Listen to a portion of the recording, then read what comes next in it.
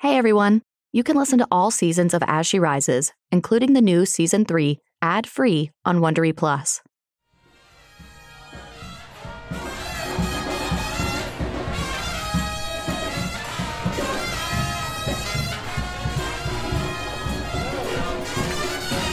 You ready? Come on. Okay. Let's show me. Come on. Wait a minute. You're in New Orleans. Come on, darling. You try.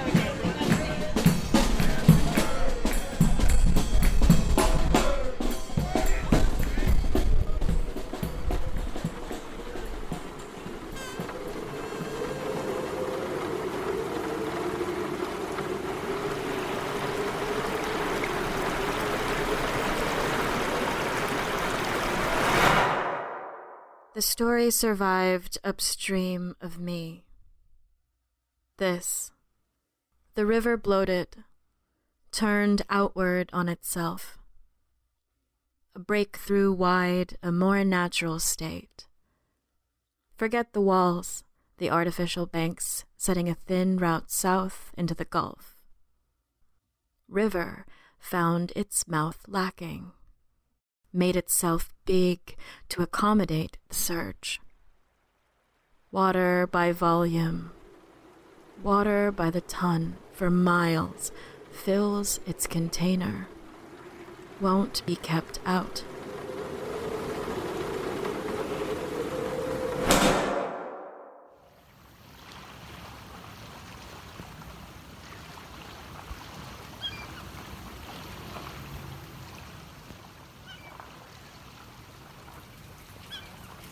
I grew up at the base of the Salish Sea in Olympia, Washington. Instead of running around lawns or bicycling on sidewalks, I spent my childhood roaming the tidal flats. Recently, when I was home, I was standing out in the water with my dad, looking down at the sand dollars at my feet. And he said, "You know, Grace, I haven't seen a starfish here in years." It almost sounded like a line from a cheesy horror film, a la, "She's been dead for 1,000 years," or something like that. But unfortunately, climate change and its far-reaching tentacles are far from fiction. Even in my relatively short lifetime, I've seen climate change transform my home. From the changing ecosystem on the tidal flats to severe weather patterns. We all heard about the crushing heat wave that swept across the Pacific Northwest this summer. It's estimated that nearly 1 billion small sea creatures were killed on the beaches, scorched under the heat dome. The summer prior, you couldn't even see across the bay due to smoke from nearby wildfires, and the winter storms are longer and wetter than ever before. In a state known for rain, this past January was the 3rd wettest month on record. My parents' home faces directly into the weather. The winter winds and diagonal rain swell right up to their windows. After another long winter, my parents called to tell me that they were selling my childhood home. Tired of fighting with Mother Nature, they're moving on and relocating. The idea that anyone is immune to climate change is laughable. But if you're at all like me, you might not have chosen to look all that closely. Whenever climate change comes up in conversation, I immediately get overwhelmed. Between the doomsday scenarios and all the numbers and statistics being pushed on you, it's no wonder some of us aren't prioritizing this issue in the way that we should, myself included. So I figured I'd try and take a different approach to the conversation. I thought about what could help build pathways to empathy. For me, that's stories of people who are fighting to preserve their home, just trying to save their corner of the planet. I might not know how to act in the face of global warming, but I can advocate to protect the boundary waters in Minnesota. Through poetry, I can begin to empathize with those looking at an unrecognizable Alaska. I can raise awareness of the reforestation efforts in Puerto Rico. And in doing so, perhaps I can find a little bit of hope. From Wonder Media Network, I'm Grace Lynch, and this is As She Rises. We're going to try and personalize the elusive magnitude of climate change. This series will explore the vast United States through the experiences of local climate activists and poets. Today, we're in New Orleans, Louisiana. The poet you heard from at the top of the show is Jerrica Martian, reading from her collection, Swole. I wanted to talk to Jerrica because while her poetry speaks to her experience in Hurricane Katrina, it also touches on broader themes, like how these climate events shape our concept of time. I came to New Orleans in 2001 with my two parents. We're immigrants from the Philippines. Hurricane Katrina and its aftermaths were very, very personal. I write poetry that's close to my body. And being in New Orleans, the borders are so fragile here. Everything here seeps into the next thing. Thinking about climate change is a part of being in a town like this. You feel it in the summertime, where every summer feels like the hottest summer on record. It's hard not to think about your body at all times in this city. You just feel everything. In terms of Hurricane Katrina, it's how we tell time. People say before the storm and after the storm. Before the storm, things were like this, or my home was like this, or I had this many pairs of shoes. Talking about the things that they had and then the things that they lost. Not so much in terms of loss, but in terms of the people we were before Katrina.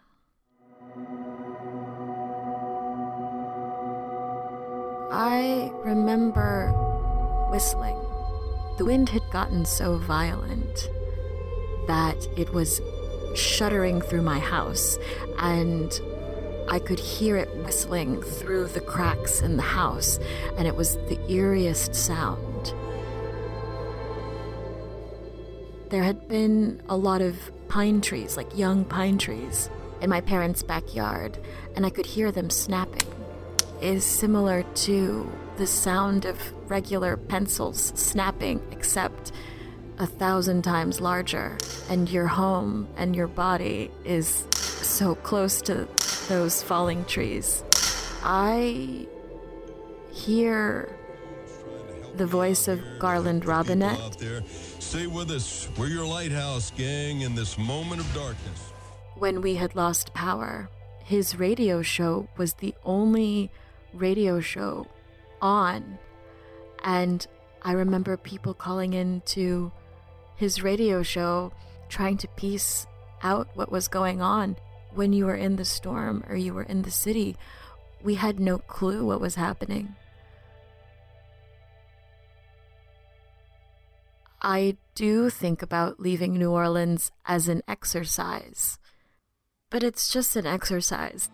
Well, there is a house in New Orleans. I've never been serious about it. I'm fully committed to staying here for as long as it'll let me stay here. It's been the ruin of many a poor boy. Thank God I am one. Thank you very much. Very appreciated. Thank you. I love how Jerrica phrases that. For as long as it'll let me stay here. Because more and more, it's not up to us. Half of New Orleans sits at or below sea level. Since the 1930s, Louisiana has lost more than 2,000 square miles. Enough land that if that happened in Rhode Island, we'd be the 49 United States. But you don't need to zoom out 90 years to see a dramatic change. Roughly every 90 minutes, the state loses an entire football field of wetlands. Just this summer, on the 16th anniversary of Hurricane Katrina, Hurricane Ida made landfall in New Orleans. Those that could evacuated the city. one of the most powerful hurricanes to ever hit the United States, Ida ravaged Louisiana's power grid, leaving over 1 million people without power. Even without an Ida or Katrina-level storm, New Orleans experiences devastating floods each year. There's a gate that's released that allows the Mississippi River to overflow into Lake Pontchartrain. It's called the Bonnie Carey Spillway. It's only supposed to be open in the case of emergencies. In its 90-year history, the gate's only been opened 15 times, but 5 of those were in the last 5 years. Each time it's opened, the amount of water that flows out each second is hard to comprehend. I think maybe the best way to picture it is like a 10-foot deep pool the length of a football field. That's just about right. Another way I found it described was about 25,000 bathtubs of water per second. And when major storms do happen, it can mean permanent dislocation. After Katrina, people didn't come back. Arguably the hardest hit region of the city was the lower Ninth Ward. Only a third of its residents returned. I want to introduce you to someone who did come back to Louisiana, Colette Pichon Battle. She's a climate justice advocate, founder and executive director of the Gulf Coast Center for Law and Policy. She was living outside of her home state when Katrina hit. In the aftermath, she came back to help. She's been there ever since. My name is Colette Pichon Battle. I'm the executive director of the Gulf Coast Center for Law and Policy. We're a public interest law firm and justice center. I'm a human rights and climate justice lawyer, and I call home Bayou Liberty, also known as Slidell, Louisiana, just north of New Orleans. The climate change conversation and the way that science and statistics really frame it is good but inadequate. And it did not describe what I was experiencing, the door that I walked through in the aftermath of Hurricane Katrina. When I looked at climate disaster recovery, what I saw was racial discrimination. When I looked at federal and state and local policies that force people to choose between their livelihood and moving to another place, that discriminate and brought lawsuits for years, I understood climate change not through science, but through the discriminatory practices that will necessarily occur in our current systems as we have more and more climate impacts. The frontline people want to know what's going to happen the next storm comes. Not are you going to stop the water, but are we going to be able to rebuild? Are we going to be able to come back? Who's going to try to take our land? Who's going to be erased? Who's going to be allowed to die? I have friends who are scientists, and we have conversations about how even scientific data is racialized, how even technology is racialized. And if we don't fix the race component, we'll never get to solutions that allow my community to survive. In 2005, the population of New Orleans was about 67% Black. The neighborhood I mentioned earlier, the lower Ninth Ward, was 98% Black when Katrina hit. The area was overwhelmingly Black because of redlining, which restricted the city's Black population to this area because the land itself was a higher flood risk. The government furthered this cycle of inequality when federal relief for homeowners came after the storm. Payouts were based on a home's original value, not the cost to rebuild the home. So even though the lower Ninth Ward was flooded at more devastating levels than other areas of the city, its residents received less aid, simply because their homes were originally of lesser value. So I come to this from a legal standpoint. I come to this from a human rights standpoint. I come to this as a Black woman from South Louisiana. And I see that it is one of many doors to walk in, but it's as valid as the science. It wasn't until the BP oil drilling disaster 5 years later, 5 years after Katrina, that I actually connected the dots to climate change. At first, I was just responding to a big hurricane. That's all it was. But after BP, you start asking questions of what is the line? What is the narrative here? How is this BP oil drilling disaster connected to Katrina? It's this extractive industry that is accelerating these storms. The consequence of deep water drilling is the aftermath of Hurricane Katrina. And it was at that point that I understood what happened to my community is connected to an industry that has fueled the coffers of my state for a long time. We have to recreate a new system that will allow for my state to be prosperous and my community to survive. And this was the climate justice entrance for me. The climate justice movement acknowledges that the adverse effects of climate change are not equally felt. Racial and economic inequality are wrapped up in every contour of the disparate social, economic, and public health impacts of climate change. So while even my own middle-class white family is grappling with climate change, I cannot for a second pretend that the impact that has on our lives is even close to what much of Colette's community continues to endure every day. Throughout this series, we're going to be talking to and listening to the communities most affected, the Indigenous, Black, and Brown folks, or the people leading this movement. And for each community, there's something different at stake. One thing Colette's worried about losing is Louisiana's ancestral knowledge. What people don't understand about Louisiana, the Gulf in general, but Louisiana in particular, is that prior to Hurricane Katrina, Louisiana had one of the most stagnant populations in the U.S. It had the lowest number of people who left the state and a low number of people who actually came into the state. And many people come to South Louisiana or any part of the state and they talk about the tradition and the culture, but those things were allowed to live and grow because the population was so stable. We did not have an economy that brought in lots of workers. We also had deep family and communal structures that kept people close to each other. So, moving away was moving an hour away or 2 hours away. And so when you think about that intact community in a city that is older than the United States, you have to understand that you've got deep culture and deep tradition that is now being threatened by rising seas. If you haven't been down here for Mardi Gras, make your way down here to New Orleans, one of the greatest times in the month. You can see all the festivities, the people that really keeps New Orleans alive, the Mardi Gras Indians, the brass band, the people of New Orleans. So we're going to take you uptown, downtown. We're going to New Orleans, y'all. 1, 2, 3.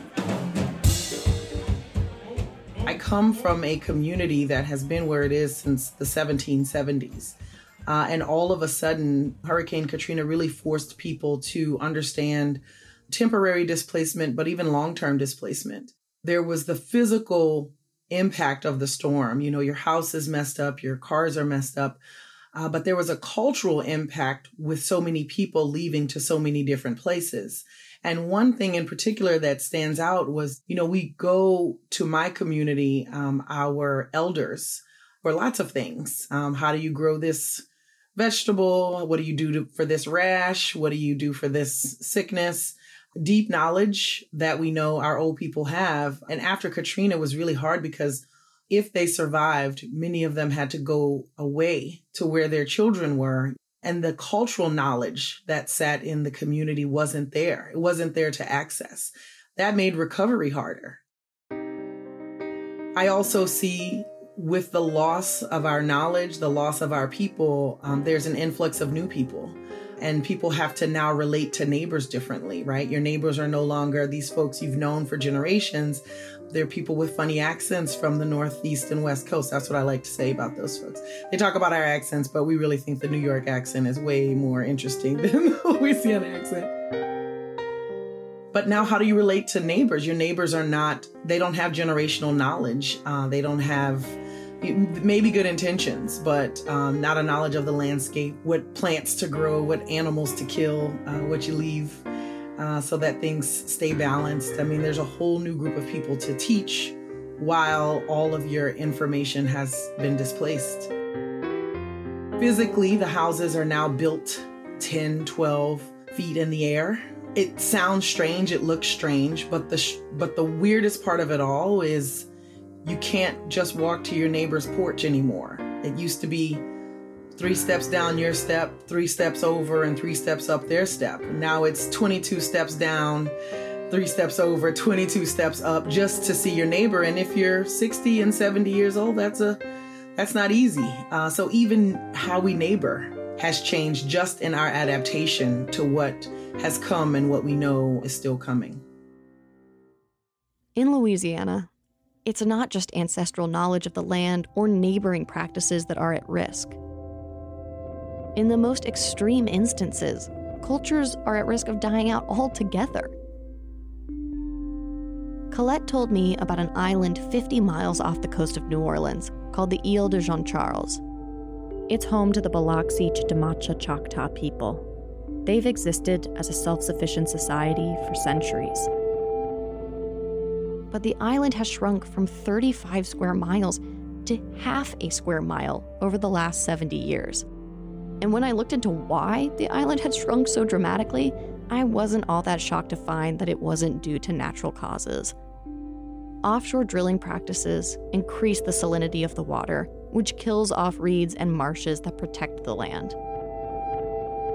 Plans are underway for the remaining members of the tribe to formally relocate, a plan that was expedited when Hurricane Zeta struck the island in October of 2020. And more recently, Hurricane Ida has effectively destroyed what little habitable land remained on the island. I'm shocked at how many Americans don't know what's happening in the Gulf South with the climate crisis. You know, there are these moments when people do learn about how much land we're losing or how devastating the storms are, when they have that moment and they look me in the face and I see the terror in their eyes, because what they have thought of as a problem for those countries over there, for those people far away, for those cultures that we don't know, understand, or value, turns out to be in our backyard, in a place like New Orleans, in a city that we love. To watch folks contemplate the United States losing this coast and losing these cultures is, it's a sad, sobering, but real moment. I watch people come now and ask, where can we volunteer when we come down for Mardi Gras?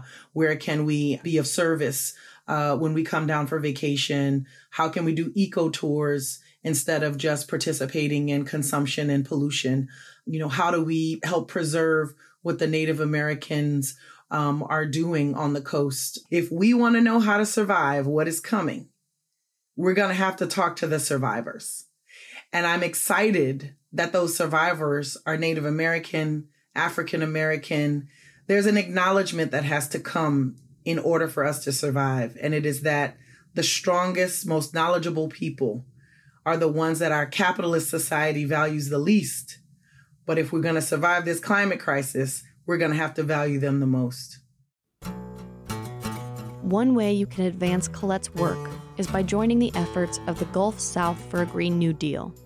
It's a regional formation of more than 225 organizations that are all advancing issues of climate, racial, and economic justice in the 5 states across the Gulf South.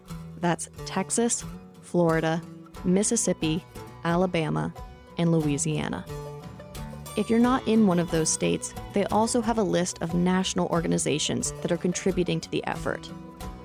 This year, the Gulf South for a Green New Deal kicked off their regional actions to build local infrastructure and power around issues of land, labor, energy, economy, and water. We'll include the links to these regional actions and the organizations involved in our episode notes.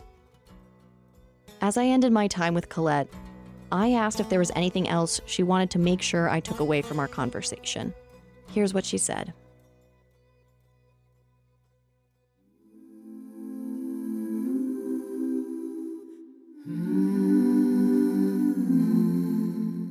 I don't want to leave this without mentioning that for the last 15 years since Katrina, it has been women on the front lines of everything.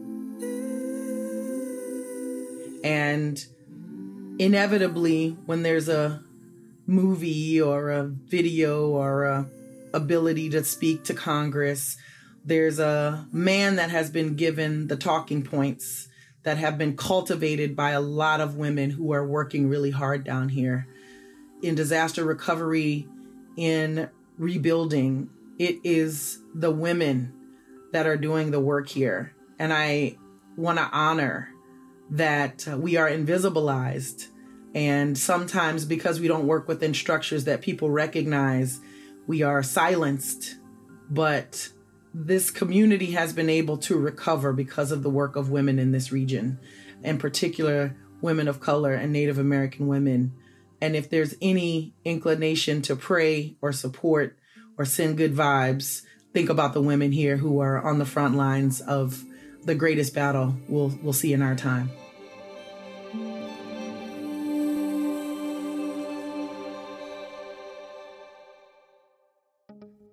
In January, Representative Barbara Lee from California's 13th District introduced H.R. 260, the Women and Climate Change Act of 2021. If enacted, it'll create an interdepartmental agency that will help U.S. climate policy address the disproportionate weight women carry.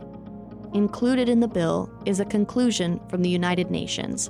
It reads, "No enduring solution to society's most threatening social, economic, and political problems can be found without the full participation and the full empowerment of the world's women."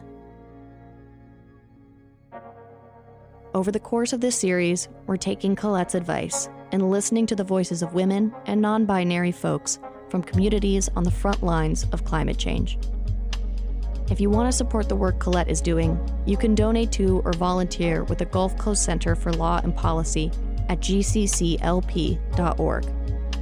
You can explore Louisiana through Jerica's book of poetry, Swole, which you can find at futurepoem.com. All these links are included in our episode notes. As this show progresses, we're counting down to COP26, which is perhaps the most important climate change meeting in history. This November, world leaders are meeting in Glasgow to review commitments made in the 2015 Paris Agreement to reduce emissions. And it's one of the last chances world leaders have to take radical action and slow climate change. That's where you come in.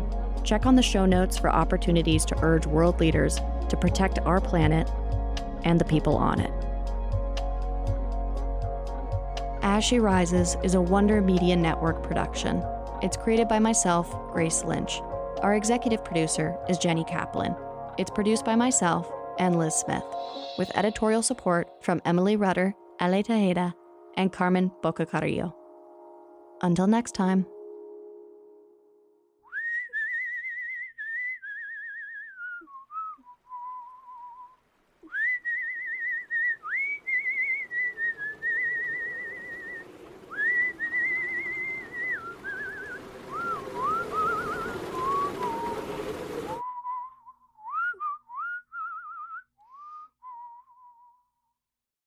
Hey everyone! You can listen to every episode of As She Rises, including those from the newest season, ad-free with Wondery Plus. Find Wondery Plus in the Wondery app or on Apple Podcasts.